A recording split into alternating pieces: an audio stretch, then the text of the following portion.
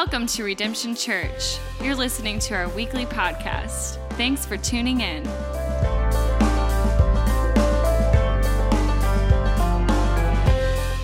Well, guess what book of the Bible we're in today? Revelation. I'm just kidding. We are in Mark. This is week 22 in our 70-week series through the Gospel of Mark. It's going to take us the better part of 2 years to walk through Mark. And I love being able to teach and preach the Bible, and I love that you guys love it because every single week I get emails or messages from people, and they're like, Pastor Byron, thank you so much for teaching through the Gospel of Mark, and thank you so much for not doing it for 2 years straight. We actually decided we're going to break this sermon series up into 5 series spread across 2 years, each one about 10 weeks long. And here we are. We're at the last part of our second series through the Gospel of Mark. We're calling it the Simple Gospel because here at Redemption, we really truly believe that the gospel is simple. Sometimes life is complicated, amen?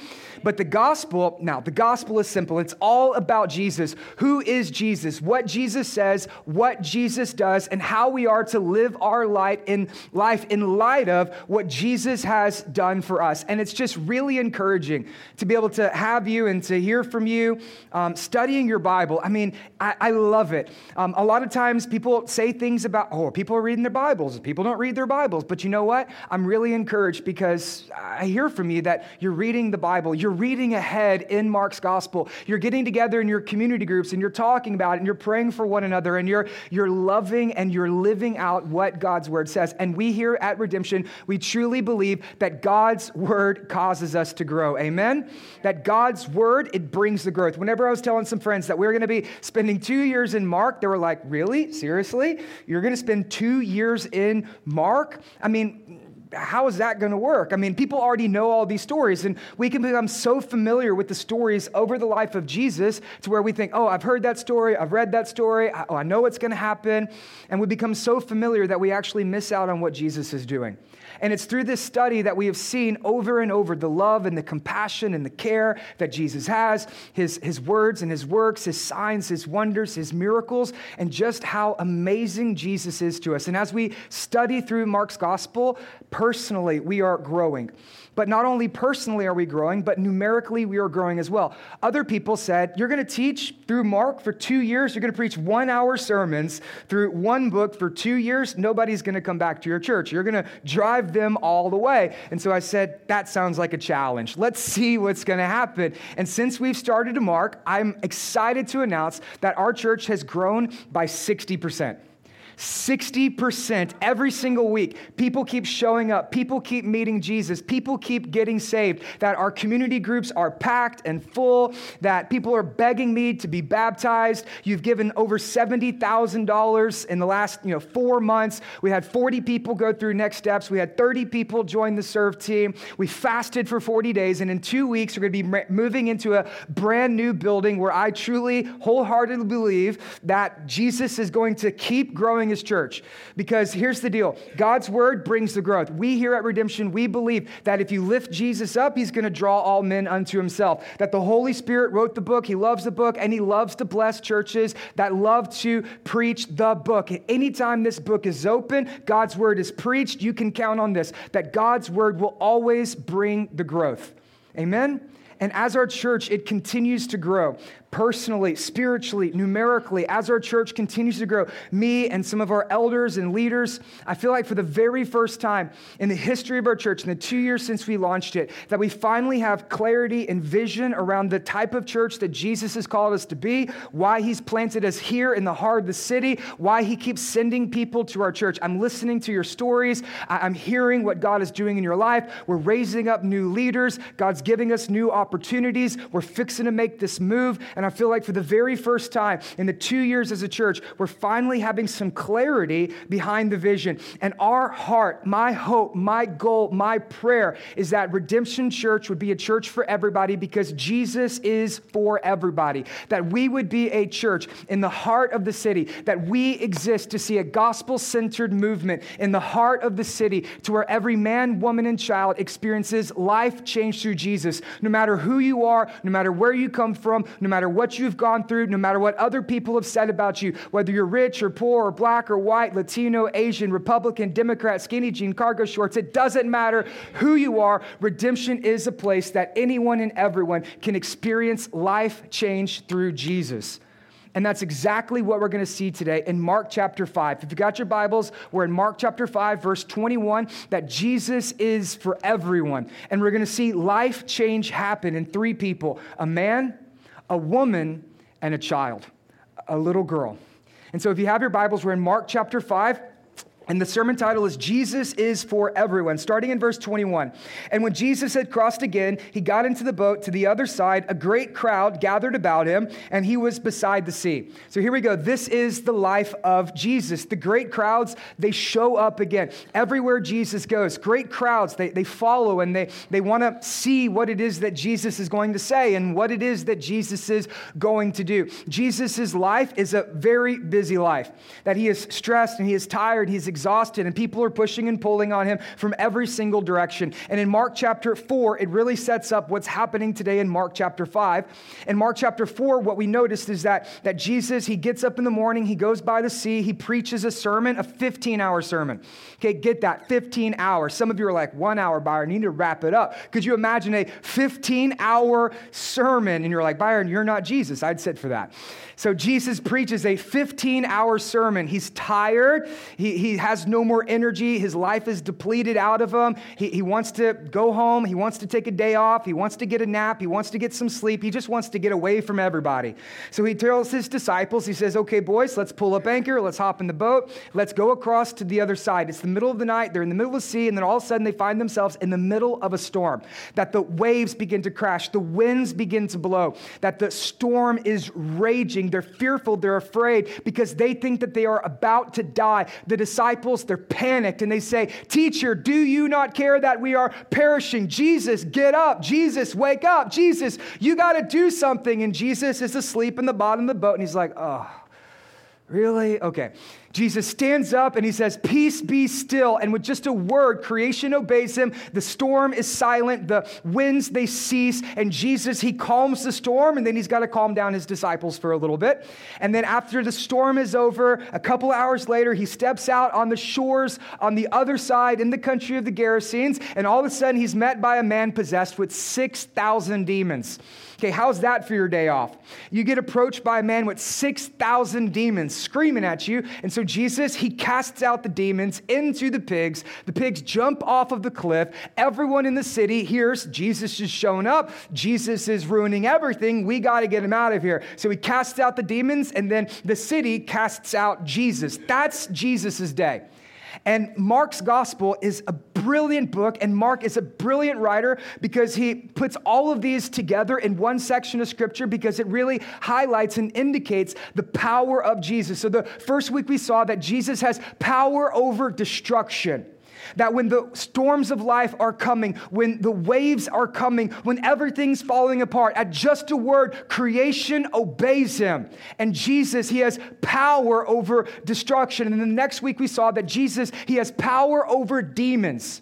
That he demonstrates and exercises his authority over Satan and darkness and demons. So we've seen his power over destruction in your life. We've seen his power over the darkness that wants to attack your life. And this week we're going to see his power over disease and even death. Jesus has power over disease and death. And so Jesus gets out of the boat. He comes from the other side, and guess who's waiting there to meet him?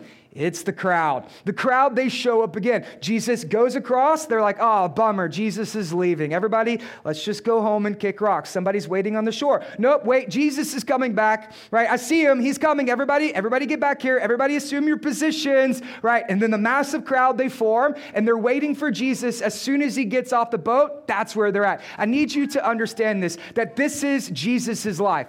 That everywhere Jesus goes, people are shoving and following, and they're trying to get around him because they want to see what it is that Jesus is going to do, what it is that Jesus is going to say. Is he going to do a miracle? Is he going to heal somebody? Is he going to cast out a demon? Is he going to preach a sermon? Everybody wants to see and be with Jesus. And this is important for us to be able to understand, because what Mark is showing us here is that this is historical, this is factual, this is evidential. See, our understanding of Jesus is that he was some lonely rabbi, he was some wandering peasant, that he just hung out with 12 dudes who didn't have jobs and they sat under a tree. He wore a Mr. Rogers sweatshirt, quoted Zig Ziglar, and drank chamomile tea. We think, oh, that's who Jesus was. Jesus, he was just this, loner that nobody really understood, but that's not true.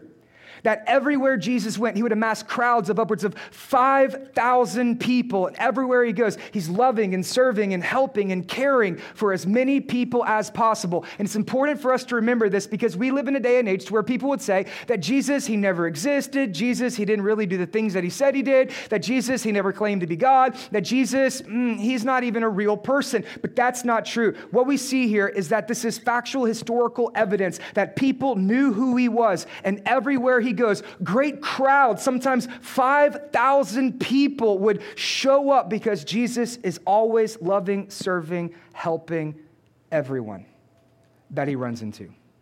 And we're going to see this play out today in a powerful and personal way in the life of a man, a woman, and a child, a little girl. So the story continues. First, we'll meet the man.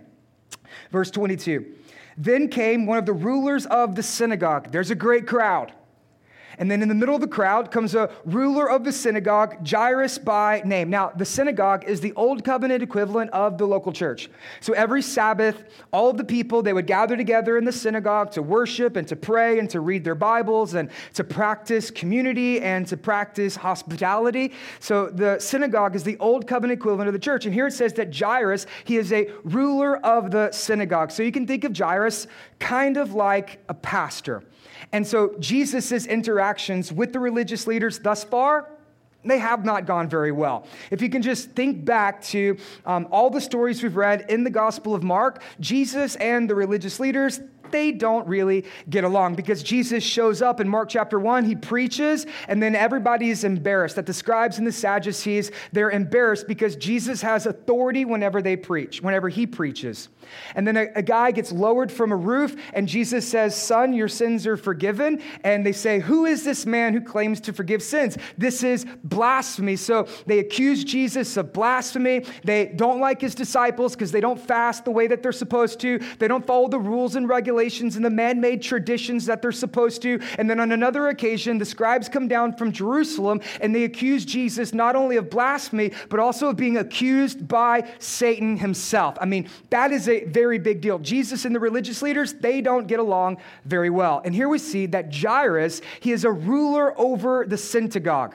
Okay, so he's a very big deal. In that day, he would be respected because, he's the pastor. Everybody look at Jairus. He's a big deal. He'd be wealthy because, religion was business back then, and business was good. He's respected. He's wealthy. He's prominent. He's got a position of authority. He's got a position of power and privilege in that society because he is the religious leader. He is the ruler over the synagogue. And here what we see is that this man, Jairus, he comes and he runs to Jesus.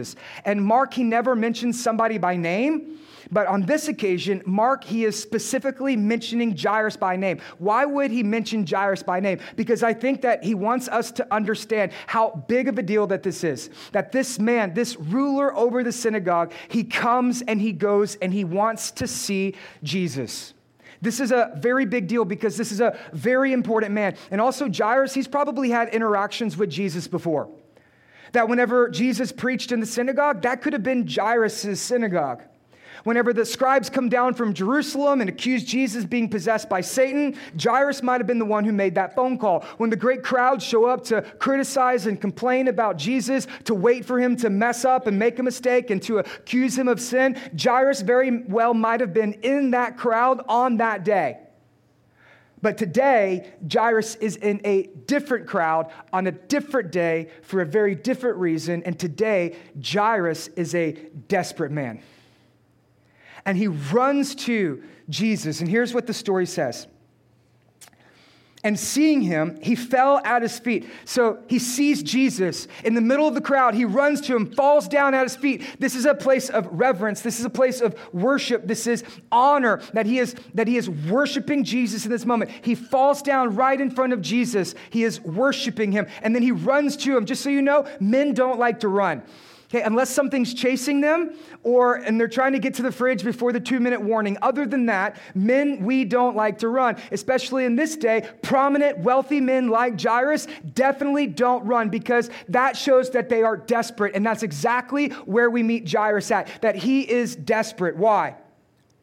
Because his little girl is about to die.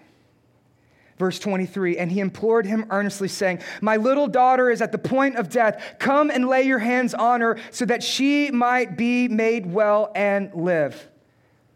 His little daughter is at the point of death. That his little girl is dying.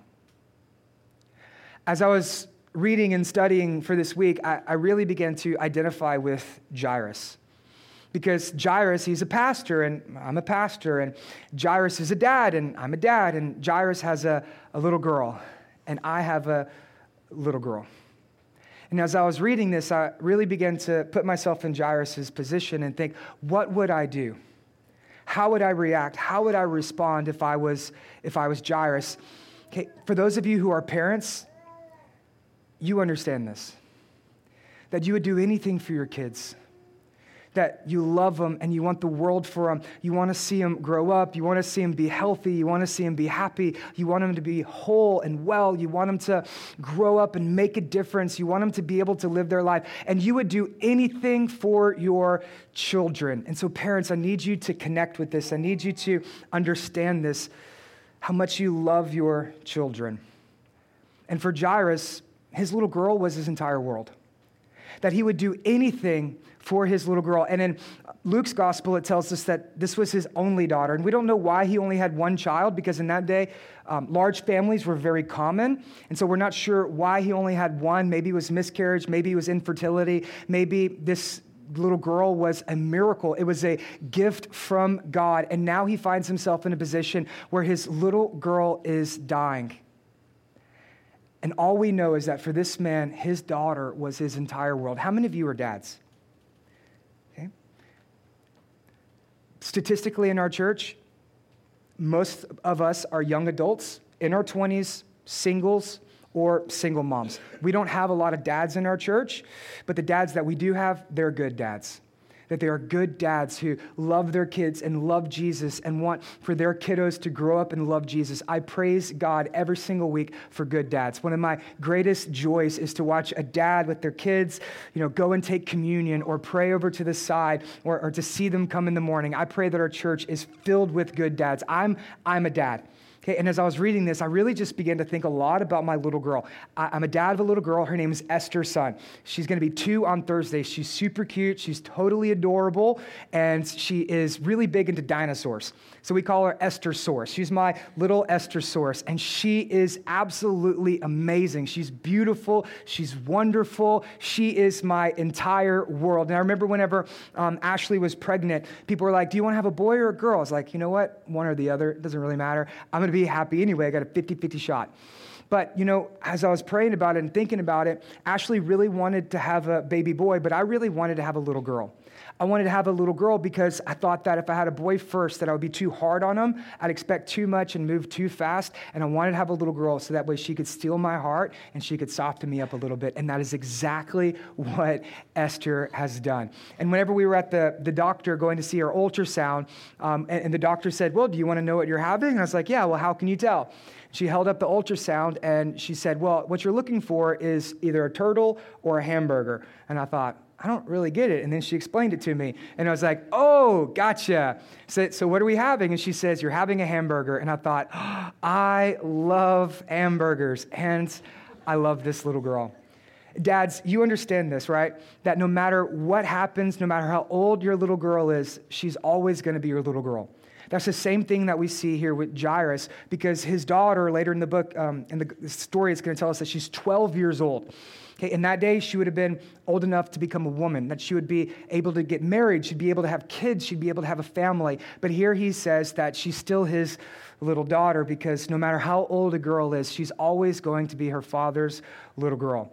And I just love being a dad. It's the best. And for those of you young men who are scared of commitment and you're worried about getting married and starting a family and having kids because you didn't have a dad to show you how it looks, I want you to know this, that you have a good Father in heaven who loves you. And if you just learn to model after him, you're going to be a good dad to your kids and you don't have anything to worry about. Being a father is absolutely the best. Esther, she is so amazing. She loves to cuddle. She loves to brush my beard. She loves to walk around in mommy's shoes. She loves to talk. I mean, she started talking at a very early age. She loves to read, so we read books to her. She loves to read her Bible. We have a Bible that's sitting on our dining room table, and every single day she's like, Daddy's Bible, Daddy's Bible, Daddy's Bible.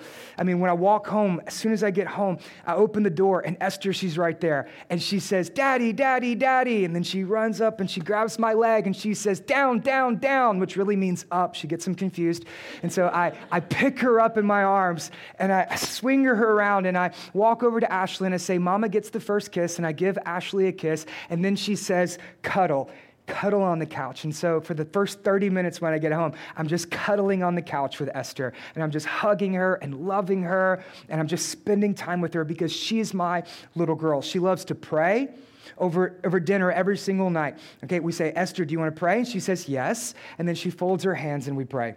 And the other day, my wife, she was sick.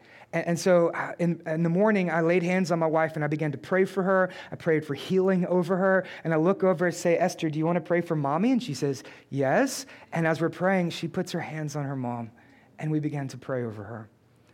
And every single night, we pray over our little girl and we pray for three things. Lord, make her bold. Lord, let her be a worshiper. And Father, let her be filled with the Holy Spirit at a very young age. And it's beautiful because she's only 2 years old. But in the morning, when we're walking down the hallway to go wake her up, we can hear her singing. And I believe that God, even though she's only 2 years old, is already answering those prayers. Amen. Being a dad is the best. Being a father is amazing. I pray that our church be filled with good dads who love Jesus and love their kids. And as I was reading this week, I really began to think about Esther and put myself in Jairus' position, that his daughter is dying. He's not going to get to see her grow up. He's not going to see her get married. He's not going to get to walk her down the aisle. He's not going to get to see her graduate college or start her own family. All of his hopes and all of his dreams for his daughter are dying. Parents, I need you to feel this. I need you to connect with this. I need you to emotionally enter into the story. What would you do if you were Jairus? This man, he would do anything for his little girl. And that even means him running to Jesus, for him going to Jesus. Now, at this moment, he would risk everything. He's been to the doctors and they can't help. He's seen the religious leaders. They prayed over and that can't help. He's probably fasted. He's probably prayed. He's done everything. The only thing left for Jairus to do is for him to go to Jesus, but he knows in order for him to run to Jesus, he has to risk everything, that he has to risk his reputation, he has to risk his wealth, he has to risk his position, he has to risk the prominence of him being a religious leader because he's doing this in front of everybody, that there is a crowd, the crowd is watching, there are people, the people are watching, that the religious leaders, they're watching and they're saying, this is Jairus, he's one of us, what is he doing turning to Jesus? And in the middle of all of this, Jairus, he would do anything for his daughter. He would risk everything for his daughter. And he runs to and he bows down in front of Jesus and says, Jesus, I know that you can do it. I know that you can heal her. I've seen you do it before. I know that you can do it again. You can do a miracle. You got to come back to my house. Lord Jesus, help me and heal my daughter. That's where Jairus is at. And some of you, that's where you're at today. That you're in a situation to where you're desperate and you're hopeless and there's nothing you can do and the only hope for your life is that Jesus shows up. That's the man. Well, the story, it continues. And he went with them. Jesus says, okay, I'll go. You need me? I'll show up. Where are we going? Back to Jairus' house. And he went with him, and a great crowd followed him and thronged about him. People were like, oh yeah, we got to see this. Right? The ruler of the synagogue, right, comes to Jesus, bows down in front of him. Jesus is going back to his house to heal his little girl who's dying and on her deathbed. We got to see this. This is going to be pretty interesting. And so the great crowd, maybe 5,000 people, right? They're going back to Jairus' house. Can you just imagine this? Like you're pulling into your neighborhood and all of a sudden you just see a big crowd of people walking over to your neighbor's house. You're like, okay, what is going on? This is a very big deal. And the great crowd followed him and thronged about him. And in verse 25, and there was a woman who had a discharge of blood for 12 years. This is the woman with the issue of blood. Medically, most commentators would say that she has a uterine hemorrhage and that she has been bleeding here for 12 years. And she has suffered much under many physicians and spent all that she had, but was no better. Rather, she grew worse. For 12 years, this woman, she has suffered. That she has tried everything, that she's been to the doctors and the doctors couldn't help. She spent all of her time and money and energy. She's exhausted all of her resources, but nothing made her any better. In fact, it only made her worse. She probably even tried alternative treatments and other medicinal values and properties to be able to bring about healing, but none of those things worked. Instead, she only got worse. In the Talmud, a first century Jewish book, they would have home remedies for issues of blood or discharges of blood like this woman experienced. And there were some crazy things. But remember, she's tried the doctors. It didn't work. She went to the religious leaders. It didn't work. She spent all of her money. It didn't work. There's the only hope for her is to try these other remedies. And they too didn't work. I mean, some of them are ridiculous. Like one of them is that you have to wear a peacock feather and stand in the middle of the street. And then somebody comes up behind you and scares you. And then maybe that's going to work. And that didn't work. Another one is that she would have to wear a necklace filled with corn from the dung of a white donkey. And she would have to wear that. And that would work, but it didn't work. Another one was that you would take 3 onions from Persia, you would boil them in wine, and then you would drink them, and maybe that would work. And if that doesn't work, the last hope is to take a silver coin, insert it in the vagina, and hopefully it causes it to dry up. I mean, crazy, ridiculous things, and nothing works. But when you're desperate, and you would do anything. And this woman, she is desperate because for 12 years, she suffered in agonizing pain, in excruciating pain, and in grief, and she has suffered. But not only has she suffered, but she suffers alone. That she has become an outcast in their society. Because in the book of Leviticus, a woman with this condition, she would be declared unclean, ceremonially unclean, that she was not allowed to enter into public. She was not allowed to have friends or have family. She was not allowed to go to church. She was not allowed to have her sins forgiven. She was not allowed to worship or to pray or to read her Bible or to be in community. She was not allowed to practice the faith that she has endured. She was not allowed because she was an outcast. She was the lowest of the low. She was on the same level as a leper, that nobody loved her, that nobody knew her, that nobody knew her by her name. She spends her entire life in isolation, her entire life in shame, her entire life she is alone. She doesn't have friends. She doesn't have a family. She doesn't have a husband. She doesn't have a daughter. She doesn't have children. She doesn't have a church. She doesn't have a community group. She lives alone. She eats alone. She worships alone. She spends her entire life in isolation, in loneliness, and she is totally alone. That's who this woman is. And this woman is the exact opposite of Jairus. If you think about it, Jairus, he's respected. This woman, she's disrespected. Jairus is wealthy. This woman is poor. Jairus, he is loved. This woman is unloved. Jairus is a ruler over the synagogue. This woman, she's not even allowed in church. Jairus has a daughter who's 12 years old. This woman has a disease that she's endured for 12 years. As long as Jairus has enjoyed his little girl, this woman has endured pain and loneliness and suffering and shame. Jairus and the woman are opposites. The man and the woman, they're opposites. But today their paths cross at the feet of Jesus. And in this moment we see that no matter how different they are, the answer is still the same. Because Jesus is for everyone. And the story, it continues. that she had heard the reports about Jesus. Even though this woman spent her entire life in isolation, she still heard about who Jesus was. And I just think that's amazing.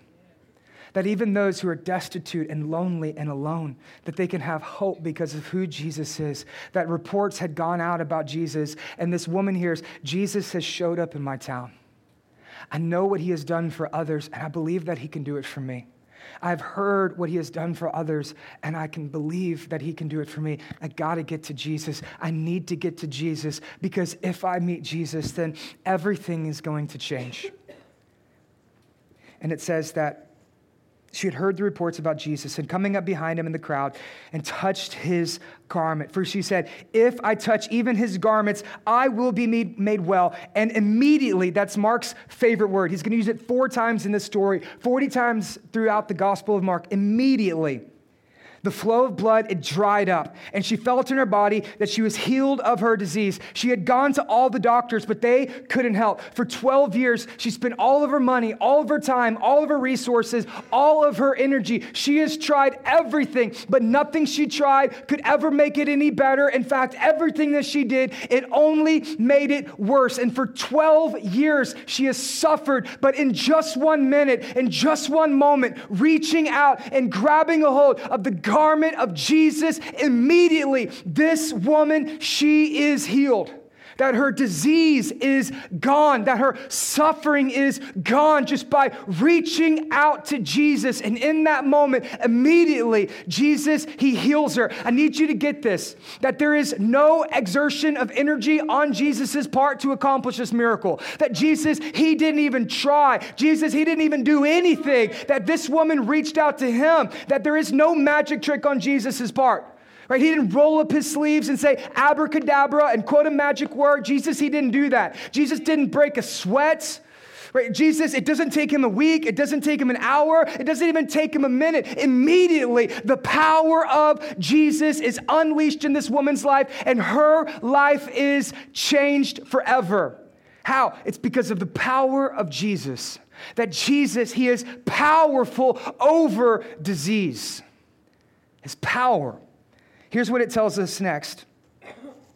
Verse 30, in perceiving in himself that power had gone out from him, immediately turned around about in the crowd and said, who touched my garments? Now, that word power there is the same word that we use for dynamite, that the power of Jesus is dynamic. When the power of Jesus is unleashed in your life, it's like an explosion, that things begin to happen, that things begin to change. It's the same word here for Jesus' power that he tells his disciples, you wait until power from on high. It's the Holy Spirit's power flowing through Jesus, unleashed in your life, that brings the life change, that his power has gone out from him. And he turns around and he said, who touched my garments? Okay, so Jesus, he's in a large crowd, right? Remember, maybe 5,000 people on the way to Jairus' house. And the people are pushing and shoving and they're pulling all around Jesus. They're enthronged around Jesus, and his personal space is totally invaded. And Jesus turns around and says, who touched me? Who touched my garments? Who touched my clothes? See, I think that this is actually a rhetorical question.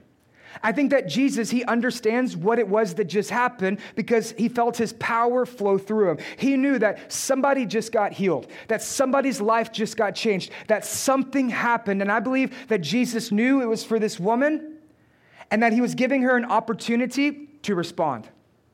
That he was giving her an opportunity to put her faith into practice, to take her faith public in front of the crowd, and to publicly display in front of God and everybody what just happened to her. I believe that Jesus was giving this woman this opportunity for her to respond. Now, the disciples, they don't get this, okay? Because everyone's in the crowd, and the disciples, they're still thinking about the man, right? We got to get back to Jairus' house, but in this moment, Jesus is not thinking about the man. Jesus here is thinking about the woman. And I just need you to see this, especially for you ladies, that Jesus has a particular value for women, that he loves you, that he'll take time just for you, and that in this moment he's thinking for you, that he's exclusively for you, and that he will do something just for you. The value and the dignity and the worth and the honor that our Lord Jesus gives to women. It's beautiful. So while the disciples are thinking about the man, in this moment, Jesus, he's thinking about this woman. And he says, who touched me? And then the disciples, they speak, okay? I need you to read this with a little bit of sarcasm. Okay, when you're reading through Mark's gospel, you'll get the picture that a lot of Jesus' ministry happens in spite of the disciples, not really because of them. Right? And so the disciples, they have this really wonderful supernatural gift to fill silence with awkwardness. That's exactly what they do.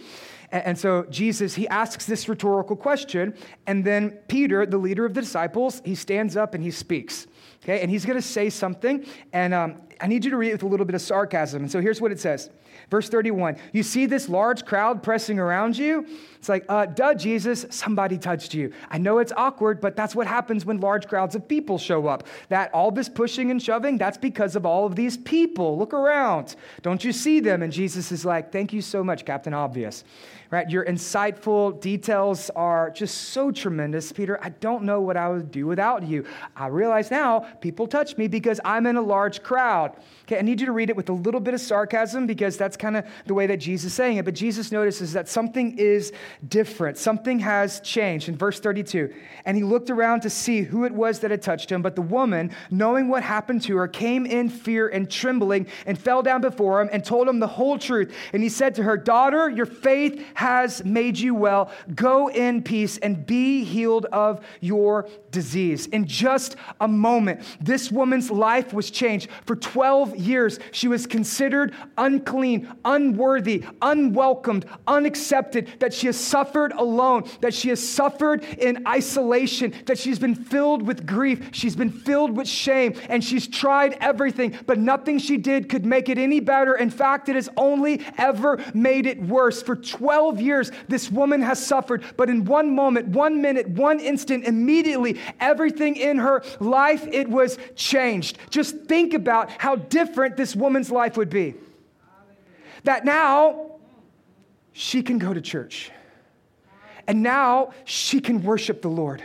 And now she can read her Bible. And now she could practice community. And now she could get married. And she could have kids. She could go to work. She could get a job. Her entire life is different. Her entire life is changed. That the life-changing power from Jesus has been unleashed into this woman's life. And everything is different and everything has changed. And you can just imagine her, that she is laughing and that she is smiling and that she is dancing and that she is weeping with joy because her life has been changed.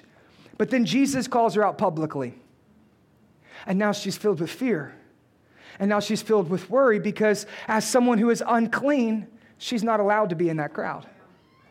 And so everybody knows that this woman is unclean. And for them, if they would identify this woman as being unclean, they could have arrested her. They could have put her on trial. They could have stoned her in public. They could have even killed this woman out of fear that they too would have been made unclean. And then Jesus, he looks down at her and he calls her out publicly, and she comes filled with fear and worry at the feet of Jesus. But in this moment, Jesus doesn't shame her. Instead, Jesus removes all of her shame. That not only does Jesus end her suffering, but Jesus also ends her shame, because by publicly showing the crowd and everybody what Jesus just does is he declares this woman as clean. You see, in Leviticus, if you wanted to be declared clean, you would have to go before a high priest, and the high priest would bless you and declare you as cleansed. Jesus is this woman's great high priest, and publicly in front of God and everybody, not only does he remove her suffering, but he also removes her shame, and he publicly reinstates her back into society. That this woman has a brand new life, all because of Jesus. And here's what's so beautiful. Here's what's so amazing. Is that this woman, she comes to Jesus unclean. And when she touches Jesus, she doesn't make Jesus unclean. Instead, Jesus makes her clean. That Jesus is pure, Jesus is perfect, Jesus is true, Jesus is clean. And when you reach out and you touch Jesus, you don't make him unclean. Instead, he cleanses you. This is the gospel. This is the great exchange. That we come to Jesus just as we are, with our hopelessness and with our brokenness and with our grief and with our pain and with our shame, we come to Jesus, and we don't clean up to come to Jesus. Instead, we come to Jesus just as we are. And as we reach out and we stretch out in faith, Jesus, he cleanses us. And some of you, you come here today and you feel just like this woman, that God could never love you, that God could never forgive you, that God would never accept you, that you would never be welcome because you're dirty and you're defiled, and that you are unclean after all the things you said, after all the things you've done. And for years, you've experienced suffering and loneliness and isolation, that you've been held prisoner to all of your grief and to all of your shame. But you know that if you can just get to Jesus, if you can just stretch out in faith and lay a hold of the garments of Jesus, if you can push your way through that crowd, and you come here today and you're at church and you're not sure why you're here, because you think, if people knew who I really was, if people saw me for who I truly was, if people really got to know me, then I would be unwelcomed, I would be unworthy, I would be unaccepted. But I'm telling you today that in faith, if you just stretch out to Jesus, if you are desperate enough for Jesus, if you come to Jesus and you surrender your life and you fall down before him, the life-changing power of Jesus will be unleashed and you will be set free. And this is what's so beautiful about our Jesus. This woman, she came to Jesus and she was hoping just for a miracle.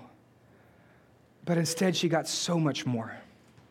That not only did she get a healing, but she also got salvation. Jesus here refers to her as daughter.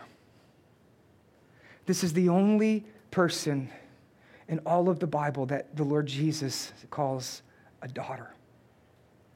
Why? Because in this moment, her faith has made her well. Friends, we are saved by faith. That her faith has made her well. And in the Greek, that word healed, it has two meanings. It's sozo, and it means healing, but it also means salvation. That in this moment, she was healed internally and externally. That she was healed physically and spiritually. That she was healed from the inside out. She has been reconciled into a loving relationship with the Father, where her sin had been separated from her, where she was unworthy, unwelcome, where she was unclean. As soon as she touches Jesus, the life-changing love pours over her, and she is declared clean, and she is declared righteous, and she has right standing before God as his daughter. Friends, you have standing with God as a daughter. You have standing with God as a son, that you are a child of God,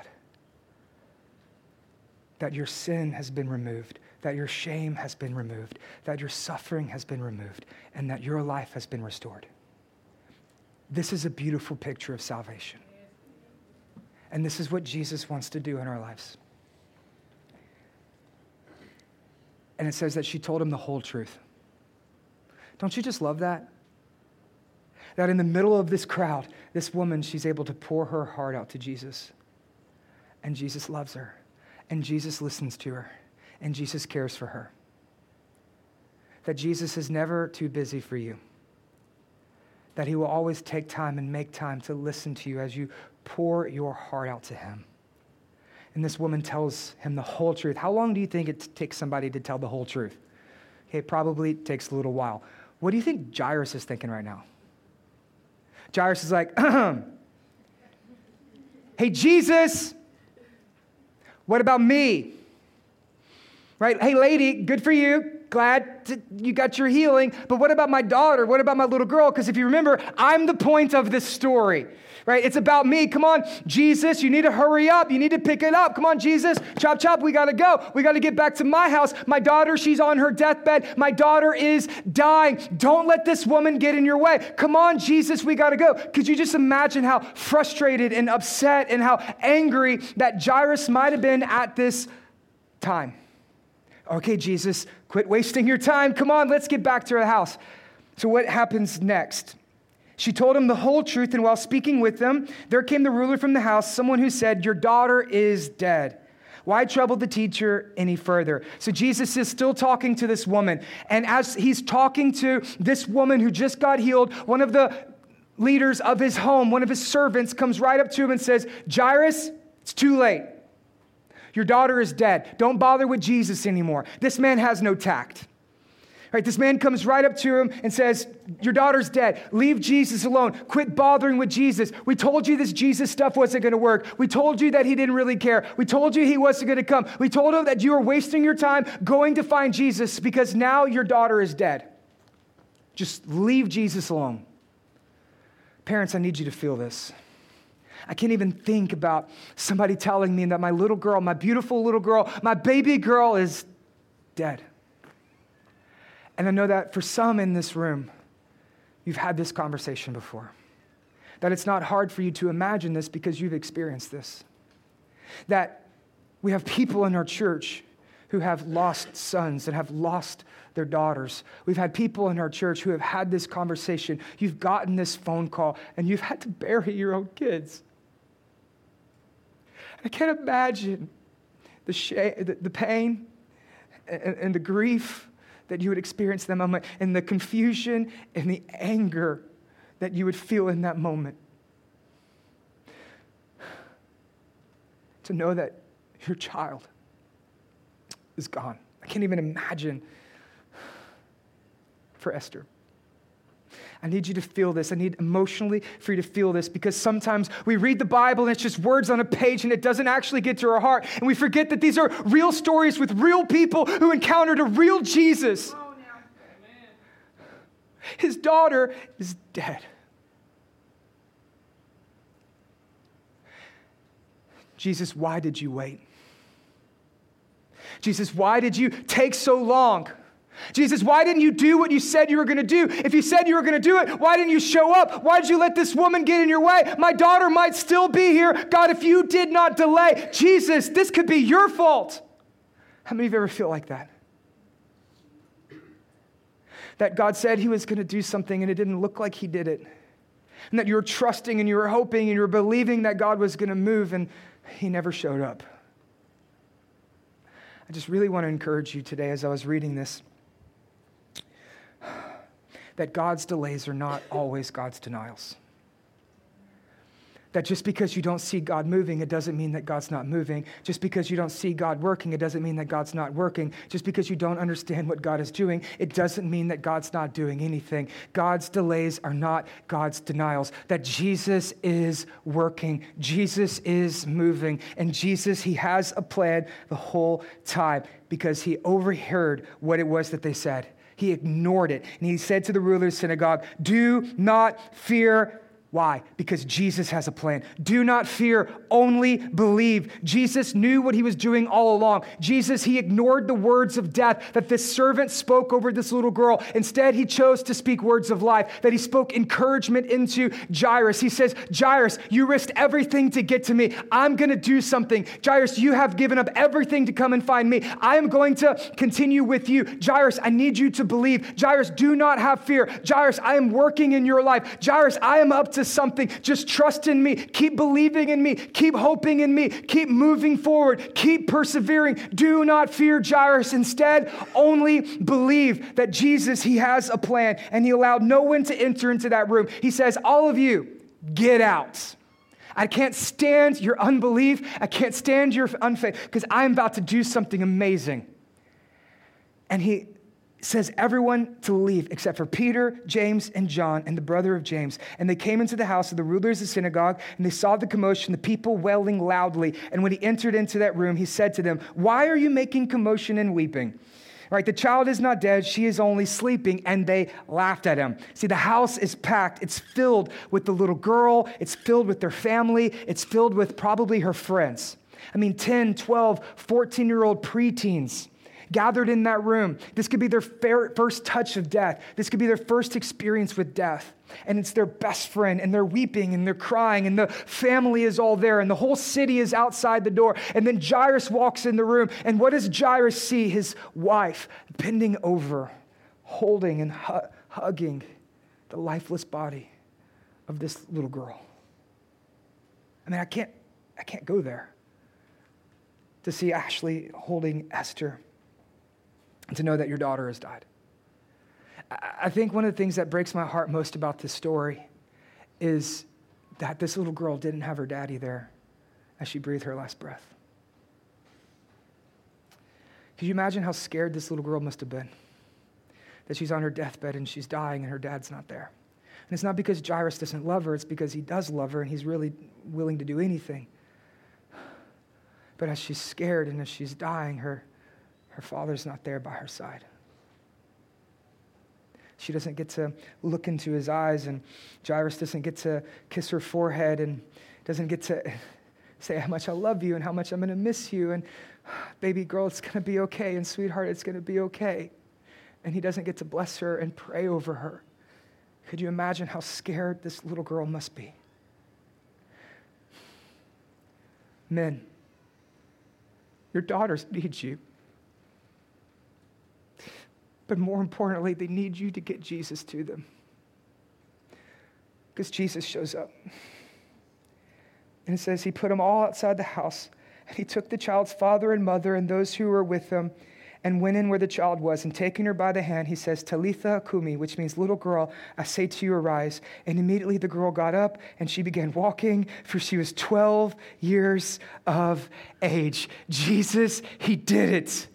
Jesus, he did it. He healed her. But he more than healed her, he raised her back from the dead. That their little girl was gone and Jesus brought her back. And it says that they were immediately overcome with an amazement. That Jesus, you gave us back our daughter. That Jesus, you have brought her back to life. That Jesus, you have done it. That Jesus, you have healed her. That Jesus, you have showed up. That Jesus, you have changed everything in our life. Our life is never going to be the same. You have given us back our little girl. Jesus, you are amazing. Jesus, you are wonderful. Jesus, you are powerful. And friends, I need you to understand this, that Jesus, he is amazing, and that Jesus, he is wonderful, and that Jesus, he is powerful. Amen.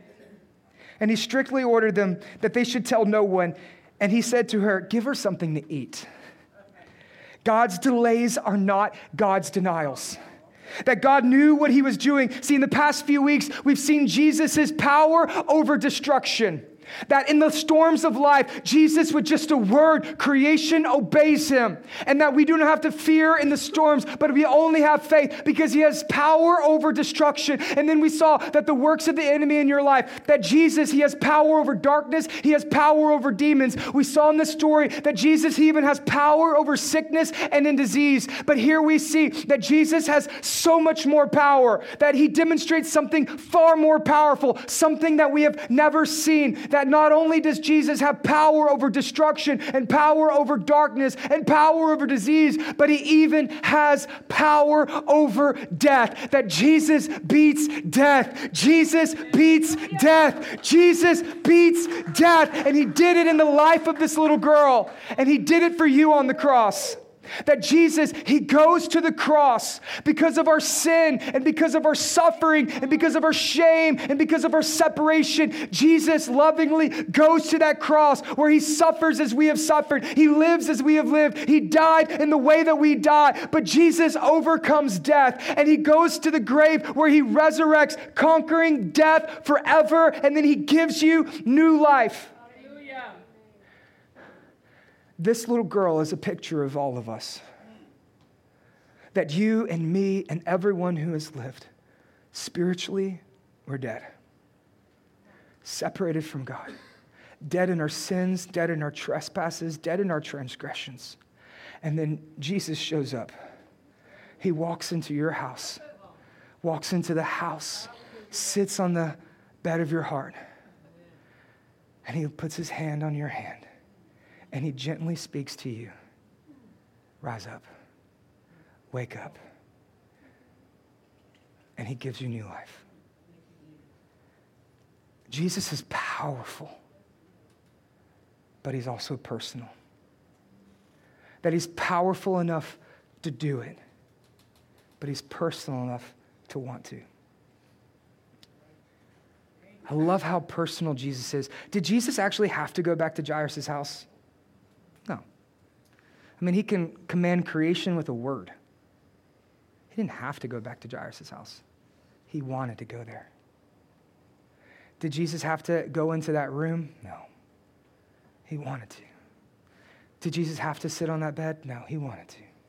Did Jesus have to grab her by the hand? No. But he did it anyway. He's powerful enough not to have to do it, but he's personal enough to do it. And that's what I find so beautiful about our Lord Jesus, that he sits on that bed and he looks over her and he says, Talitha Kumi, little girl, wake up. Little girl, arise. Little girl, honey, sweetie, wake up. And she opens her eyes, and the first thing she sees is Jesus. She sees Jesus looking after her and loving her, and the twinkle in his eye and the smile on his face. And the first thing this little girl sees when she opens her eyes is Jesus. And friends, if you are in Christ, when you die, you don't really die, you just see Jesus.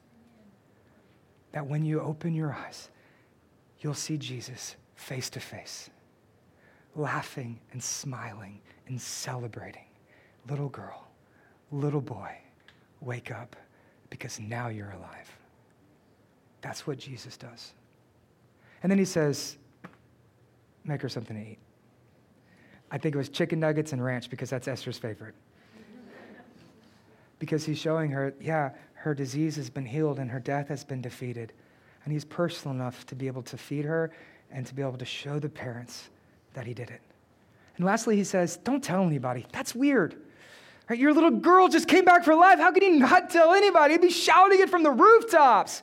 And he says, don't tell anybody. And it's not because people aren't going to find out. I mean, 5,000 people are right outside their door. People are going to know. Like, this girl, she alive. Like, something happened here. Why would Jesus say, don't tell anyone? Because this is a very special moment for this family. Because he wants to be able to do a miracle just for this family. That he's not doing it for his name or fame or to boost his career or to get more people in the crowd. He doesn't need an audience. He doesn't need a spectacle. He doesn't need a circus. He doesn't need a show. He wants to do it just for you. Because Jesus is for everyone, even you. And some of you today, you would identify with this man. That you're religious, you've grown up in church, you've read the Bible before, you've heard about Jesus, but you still don't follow him, you still don't trust him, you still don't believe in him. But today you're hopeless. Today you are desperate. And you need to do anything in your power to be able to get to Jesus, to run to Jesus, because nothing else is going to satisfy. Nothing else is going to heal. Nothing else is going to help. Do whatever you can. Risk everything. Risk your fame. Risk your wealth. Risk your reputation. Risk your notoriety. Don't worry about what other people are going to say about you. Don't worry about what other people are going to look at you for. Don't worry about other people. Instead, you just need to worry about getting to Jesus, because when you get to Jesus, everything changes. Amen. And some of you, you'd identify with this woman, that you spent years in loneliness and isolation and suffering and shame, and you're filled with grief, and you've tried everything. You've tried drugs and sex and alcohol, education, religion. You've tried men, you've tried women, you've tried everything, but nothing gets better. In fact, it only gets worse, that you're unworthy, unwelcome, you feel unclean. And like this woman, you need to know that Jesus, he cleanses you. That your sin has been erased, that your past has been erased, that your shame has been erased, and that you have been declared righteous. And as you fall before Jesus, you come to him just as you are. And Jesus, he changes you. And others of you, you're like this little girl, that you're dead, that you have no hope, that you have no life. And you need to see that Jesus is personal. And that he is walking into your room, walking into your suffering. He is walking into your pain. And that he is personal with you. And that he speaks over you life. And as you meet Jesus, you come alive. The bottom line is this: Jesus is for everyone. Men need Jesus. Women need Jesus. Children need Jesus, because when we meet Jesus, our lives begin to change, because that's who Jesus is, and that's why redemption exists. Let's pray. Redemption Church meets every Sunday morning on Crockett Street at The Gig. If you would like to know more, You can find us online at www.redemptiontx.com or join us for one of our 2 services at 9:30 or 11:15 a.m. Sunday mornings in downtown Beaumont. Kids are welcome too. We are Redemption, and we would love to meet you.